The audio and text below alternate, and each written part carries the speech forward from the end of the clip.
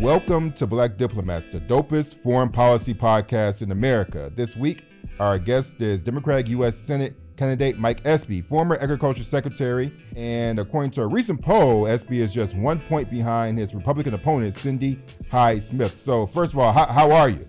Doing well, man. We feel pretty good. We're 1 point down. It has been a consistent upward trajectory. We were 9 points down in February, 5 points down in August, and 1 point down as of 2 days ago. And it's real. We're tracking it. Mississippi is just tired of being last, economically last in income, last in healthcare outcomes, last in education attainment. And every good list, we're at the bottom. Every bad list, we're at the top. And people here are really just frankly sick of it. And there are enough of them now. We have blue and purple suburbs now, uply mobile white women, passionate white college students, along with enough black voters, the most black voter population per capita in the nation. So we're building the coalition of both of those, and it's just pushing us on because they just want somebody who is forward thinking, doesn't want to keep Mississippi mired in the past. You know, Terrell, we took down the Confederate flag in Mississippi about 2 months ago now. I've advocated for it for decades, but now it's just the moment now. Is escalating now, and I think that this campaign is meeting the moment, and we're perceived to be the person who can lead this state off the bottom of the socioeconomic index and help lead us to the future. And because Justice Ginsburg, unfortunately, passed, it's now placed the perception of healthcare at risk. Because November 10th, in the Supreme Court, there's going to be the appeal on Obamacare. And so President Trump is rushing through and ramming through a new Supreme Court justice because they want to rescind and trash the Affordable Care Act with the consequential risk to pre-existing illness, Medicaid expansion. So all of that is why this campaign is surging. People now, Democrats are playing in all states, all Senate races. And now they see Mississippi is in play, and we're doing extremely well. And that's why we're at 1%. I'm sorry, 1 point down. 1 point down, absolutely, absolutely. I really want to talk to you about something that people really don't discuss and ask you about enough, which is your experience with trade. What do you think that Trump is getting wrong with his war with China, and how is this impacting people in Mississippi? Okay, we speak about trade, and I've got some issue with this because when I was Secretary of Agriculture, President Clinton allowed me to carry this nation's trade portfolio on agriculture. So at that time, we were negotiating NAFTA, the North American Free Trade Agreement, and I was the guy to go to Canada and Mexico to negotiate, corn, wheat, cotton, pork bellies, and all of that. And then we broadened it to the General Agreement on Tariffs and Trade, the GATT. So I spent a lot of time in Hong Kong, Morocco, Canada, on dairy and on other things, just trying to make sure that the agricultural bounty that's grown by our farmers can be sold in markets abroad. And those markets are dynamic, they're always changing. So, and that's why I'm so afraid of this president, because the only consistent thing about this president is that he favors the countries that will assuage his ego. They'll say he's a good guy. And the ones that stand up to him or defy him or challenge him, he's not for them. So in that sense, he's the reason that our foreign trade positions around the world are so erratic, inconsistent, so hypocritical. Here you can go to North Korea and cozy up to a dictator, and then we've got nothing to gain from North Korea, not at all. And then he goes to Russia. Russia is a despotic nation. We don't know what Putin has on our president. We just don't know. We're going to find out once he leaves office. here in a few days. But what I'm saying is that his foreign trade outlook is great for anybody who likes him and bad for anybody who doesn't like him. It's also a consequence for the nation.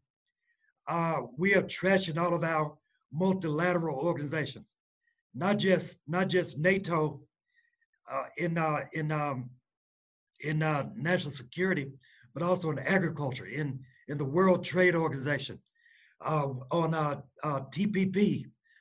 All those things have been trashed, and America is an exceptional nation.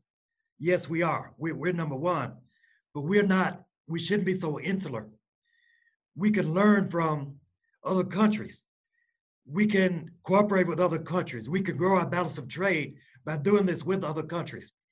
Even with COVID, we can go to the lessons learned in Vietnam and South Korea and even in China. And they've, with these large populations where people are densely packed, they've gotten a handle on their COVID management situations in bringing the infection rates down. And so what I'm saying is that in America, in particular with agriculture, we shouldn't retrench. We have to reach out because of all the food that we grow in America, only 1/3 of it is shared here for domestic consumption. And 2/3 of it must be sold on the international market, or else if we don't, prices are going to continue to be depressed. Our farmers are going to continue to be going into bankruptcy. And so what he's doing with all of these tariffs and all of the restrictions of our markets, all things that I'm afraid of. So my outlook on trade in general is globalistic in the sense that we need shared cooperation. We need fair rules of trade. We need open market or market access. We need new rules on vital sanitary standards. We do need to focus on China because China is our most consequential relationship going forward. I mean, they are the second largest economy in the world and they cheat, all right? So we know that they cheat. Can you go into that, the cheating? Because we know that because a lot of people don't understand that dynamic. Can you explain that briefly? China is not like the US. I mean, we're a democracy, even though our president is trying his best to make it less so. He's making it more like the folks that he admires, North Korea, Russia, and those in the Middle East. So we're a democracy, and we're trying to hold on to that. But China is an autocratic nation led by the Communist Party. That's why they can arrest the COVID, because once the Politburo says everybody go inside for 14 days, if anybody's seen on the streets, they get arrested. They're thrown in jail. So we can't do that in America. But what they can do is flout the rules of international trade. They can flout it. They can do what they want to do. So when the WTO and when the multilateral institutions put out market access rules, World Trade Organization, right? The World Trade Organization, and everybody has tariffs and tariff rate quotas, right? So TRQ, and the TRQ is the amount of goods that you can trade with another nation based on the market access quantity that you want to trade in that nation. And it's always mutual. You trade me corn, I trade you soybeans. You trade me cars, I trade you steel. And these all have to be done by international rules of trade with tariff rate quotas that are known and abided by. And if you do that, you'll get sued in the court headed by the WTO. So what I'm telling you is that China is very large. It's becoming more dominant, and it just flouts the rules. And so I know that we have to treat them with care because they are the second largest economy in the world. But I mean, we have to be very careful when we just impose arbitrary tariffs, because all they have to do is just turn around and impose them on us. For instance, back 2018, when our president knew that he was running for re-election and he needed to win Ohio and Pennsylvania. And these are states that are steel producing states, that are auto producing states. And so the president thought he would curry favor with Pennsylvania and Ohio by imposing a tariff on steel, on aluminum, which raised the prices to China, okay? Because they buy that from us. And so all of a sudden they said, okay, if you're gonna play that game, we're gonna slap a retaliatory tariff on products like agriculture, soybeans most specifically. They would buy a lot of soybeans because in China they have a lot of hogs, and soybeans is a principal ingredient in feedstock. So they imposed a tariff on soybeans coming from America, which raised the price of soybeans, which reduced the global market for American soybeans. And then there was a global market restructuring because Brazil also grows soybeans, pretty good ones actually, that are cheaper. And then they came in and the market that was vacated by America, they came in and filled it. So I wrote an article called "Be Careful What You Ask For," because there's a consequence. The soybean market fell, the futures markets fell, the soybeans lay idle in the fields, the reserve soybeans couldn't be sold, the farmers lost their income, and this administration had to rush in with cash subsidies to replace the money that they could have received if they just could have been doing what they want to do, which is to sell in the global marketplace. So these things are so arbitrary and they're just so political, and they should not be. So we should abide by global trading rules. We ought to be a fair partner for fair trade and free trade, and treat China with respect, but not let them just cheat like they are. Right, because just wanted to make a note to what you said was that the World Trade Organization they recently ruled that the additional tariffs imposed in 2018 by the United States on Chinese goods violated international trading rules, which is a blow to Trump's trade war. Just noting that, adding on what you're saying. Right. So I mean, we have to modernize. We have to modernize the World Trade Organization. It is sort of antiquated. And we have to make sure that they keep up with real world conditions. So China is now the world's second largest economy. And I'm very afraid of what they're doing, we're here in America spending our tax dollars. Remaining in Afghanistan is the longest war in American history. We still have our troops spending our treasure in the Middle East. And we are, even though we're reducing our troop presence in these areas, we're still spending billions of dollars. Whereas China has the luxury of spending their revenue, expanding their economy, and challenging us for number one economy in the world. I mean, this Belt Initiative that they have, expanding into other areas that are west of them, and going into Africa and going into all these markets, investing in continents like Africa that hold so much promise for the world, where the folks in Africa, 6% of them are aged 30 or less. So Africa is a continent of promise. And so here we are calling Africa a conglomeration of its whole countries. What our president said, and President Xi is saying, we want to spend our revenue invested in your countries, invested in your ports, building your bridges, invested in the increase in technology for your farmers.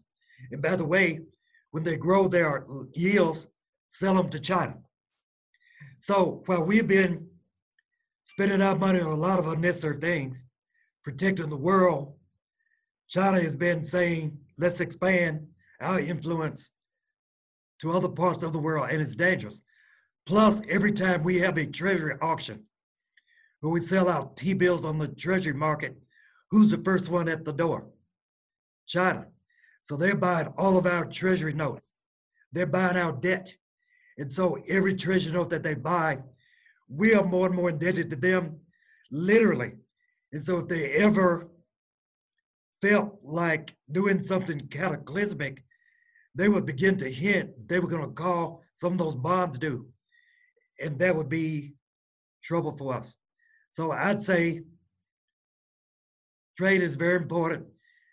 China is a consequential trading partner. We have to respect them, not fear them, but respect them, and attach tariffs on them that are reasonable.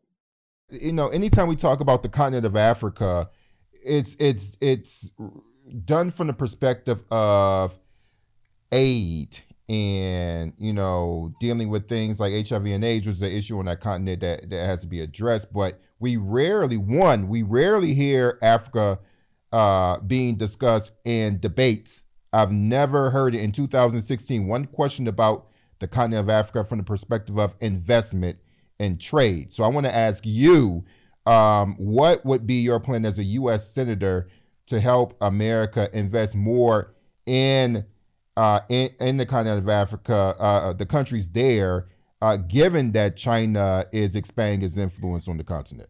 All right, good question. Let me say to you that most of your listeners may not know I've had a lot of experience in Africa, and not just as Secretary of Agriculture, even in my private life. I work with a nonprofit called CNFA.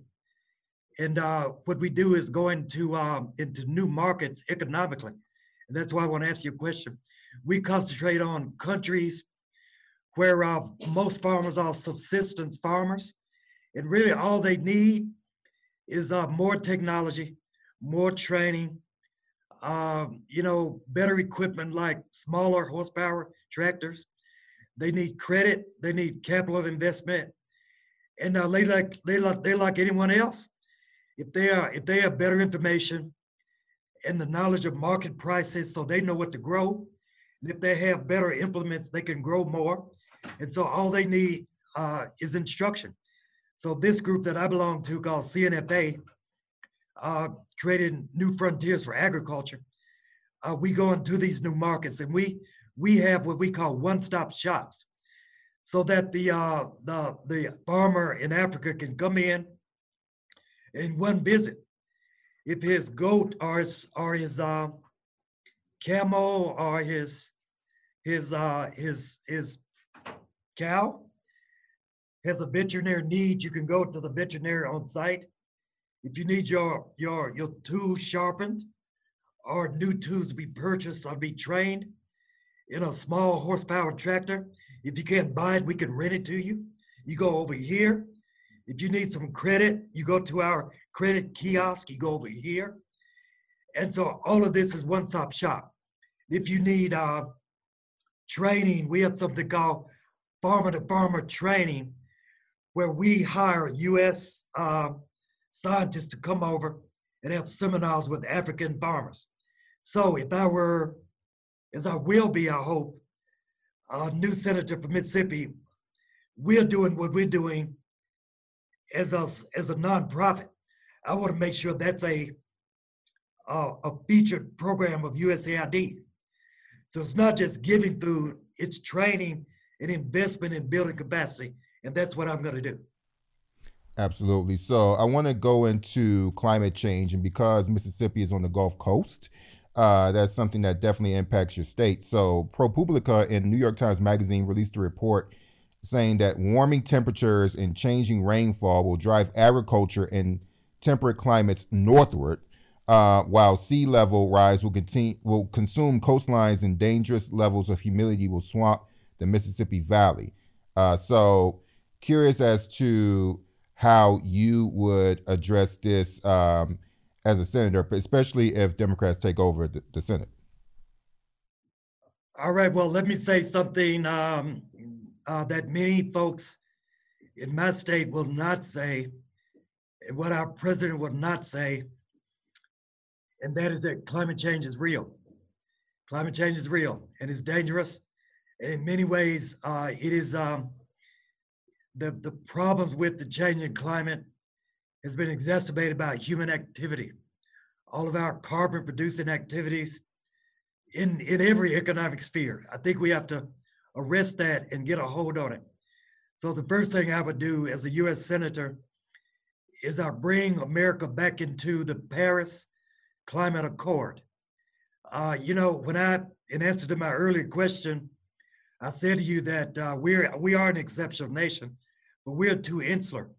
Our president, because of his ego, maybe, has taken us out of a lot of these multilateral institutions. NATO he's always threatening NATO to withdraw from it. Withdrawing from the United Nations, he threatens to do it. He threatens to withdraw from WTO, and he did withdraw from the Paris Climate Accord. And so here you have a combination of nations all around the world, all pledging to reduce their carbon footprint, all pledging to dedicate portions of their revenue to bring down the challenge to the threatening global environment. So here in Mississippi, we have seen this. We have, more hurricanes and more tornadoes, and the rivers are becoming a little warmer. And so there are a lot of things that we can do. The main thing is that we have to, as I said before, make sure that we can arrest climate change by getting involved in the Paris Accord. We have to invest in clean energy like solar and water-powered electric creating institutions. And everything we can do to bring down that carbon footprint is what I want to do. Absolutely. So 2 more questions for you before we end up. And we have more than 200,000 people who have died from COVID-19 in the United States, leads the world. And can you talk about how this pandemic has impacted your state and how you plan on getting the U.S. back on track as U.S. Senator? Yes, impacted us greatly because we're a small state, only about 3 million people. So I didn't check the stats today, but yesterday we were going toward 2,700 deaths. And somewhere like 90,000 infections here in Mississippi. And we have a conservative leadership which followed President Trump's signal. So I believe that as a state, we shut down too late and we opened too early. And we were late to the game when it comes to masks and all of that. So and as a consequence, we led the nation in positive daily infections about 3 weeks ago. So it's been terrible. So the reason we could change this and improve it is very simple: following the CDC guidelines, doing what Dr. Fauci and Dr. Birx said we should do, and that is wear masks, wear gloves, socially distance, wash your hands. And until we get a vaccine, excuse me, man, that's my phone. Until we get a vaccine, we just have to be careful. And there's been a disproportionate amount of deaths in the African American community because our population is almost 40% in Mississippi African American. So there's a lot of things we can do. So as a senator and as a human being, I say I would follow the doctor's advice, the advice of medical scientists. I would do everything that they suggested. Right. So my last question to you is about the success that many African countries have had in dealing with COVID-19. And I'm going to be reading a story, a column from the Washington Post from Karen Attiah, just a few numbers. Senegal set up, after a Ebola pandemic, for example, Senegal set up some emergency operation centers to manage public health crises. Some COVID-19 test results come back in 24 hours, and the country employs aggressive contact tracing. And every coronavirus patient is given a bed in a hospital or other health care facilities. Senegal has a population of 16 million, but has only 302 registered deaths. Rwanda, a country of 12 million, also responded early and aggressively to the virus, using equipment and infrastructure that was in place to deal with HIV and AIDS. And testing treatment for the virus are free. Rwanda has recorded only 26 deaths. And part of it, here's the interesting part where she says, it's almost, when she goes back to another point where she says, as the U.S. approaches 200,000 deaths, the West seems largely blind to Africa's successes. And as somebody who constantly goes to the continent, I'm sure you'll appreciate these few lines where she says, it's almost as if they are disappointed that Africans aren't dying in mass and countries are not collapsing, while Black Americans have been disproportionately contracting COVID-19 and dying. Africa's performance shows, as I quote a Kenyan anthropologist saying in May, being a Black person in the world does not kill you. Being a Black person in America clearly can. What are your thoughts? All right, that was a lot to read and a lot to glean from that. I do want to compliment the entire continent for their timely response to this COVID-19 virus. It's in many ways what they've done are lessons to the Western world, and a lot of that is because of what we discussed earlier. Africa is a gem, and in respect to their coronavirus response, and I'm generalizing now. I've been in a lot of these countries, and they're dominated by young people. Almost 60% of the population in the entire continent are people under age 25, age 30. So their immune systems are a lot more vibrant, and they have great leaders who took the word of the World Health Organization. Everything the CDC is saying here that may be ignored by some of our leaders in the West, and here in Mississippi, they're being adhered to by some of those African leaders. So, Africa is emerging. They've got great banking centers now, great leaders now who believe in democracy. They have great centers of technology, and they're more and more every day becoming the areas where new investments are running toward. So I love what I read, and I love what you just said right there, and it's great. So as we're spiking here in America, the COVID infection rate in Africa is being taken care of.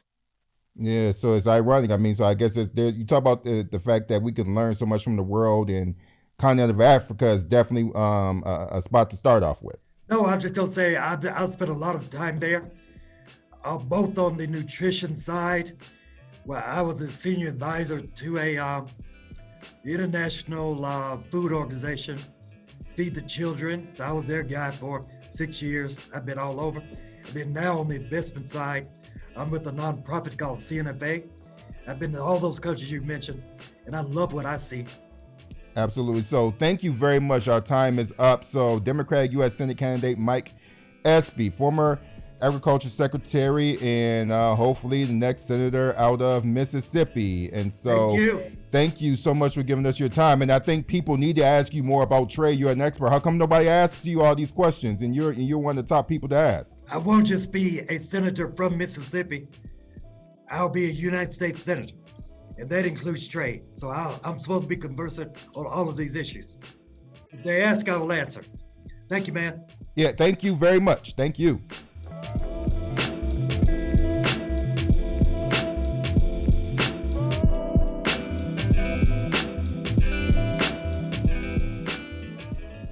Thanks for tuning in to Black Diplomats. We especially want to shout out our patrons. If you like this episode, please become a patron at the link in the episode notes. Also, rate and subscribe to Black Diplomats on your favorite podcast platform. The intro and outro music is brought to you by my fellow Detroiter, Tall Black Guy.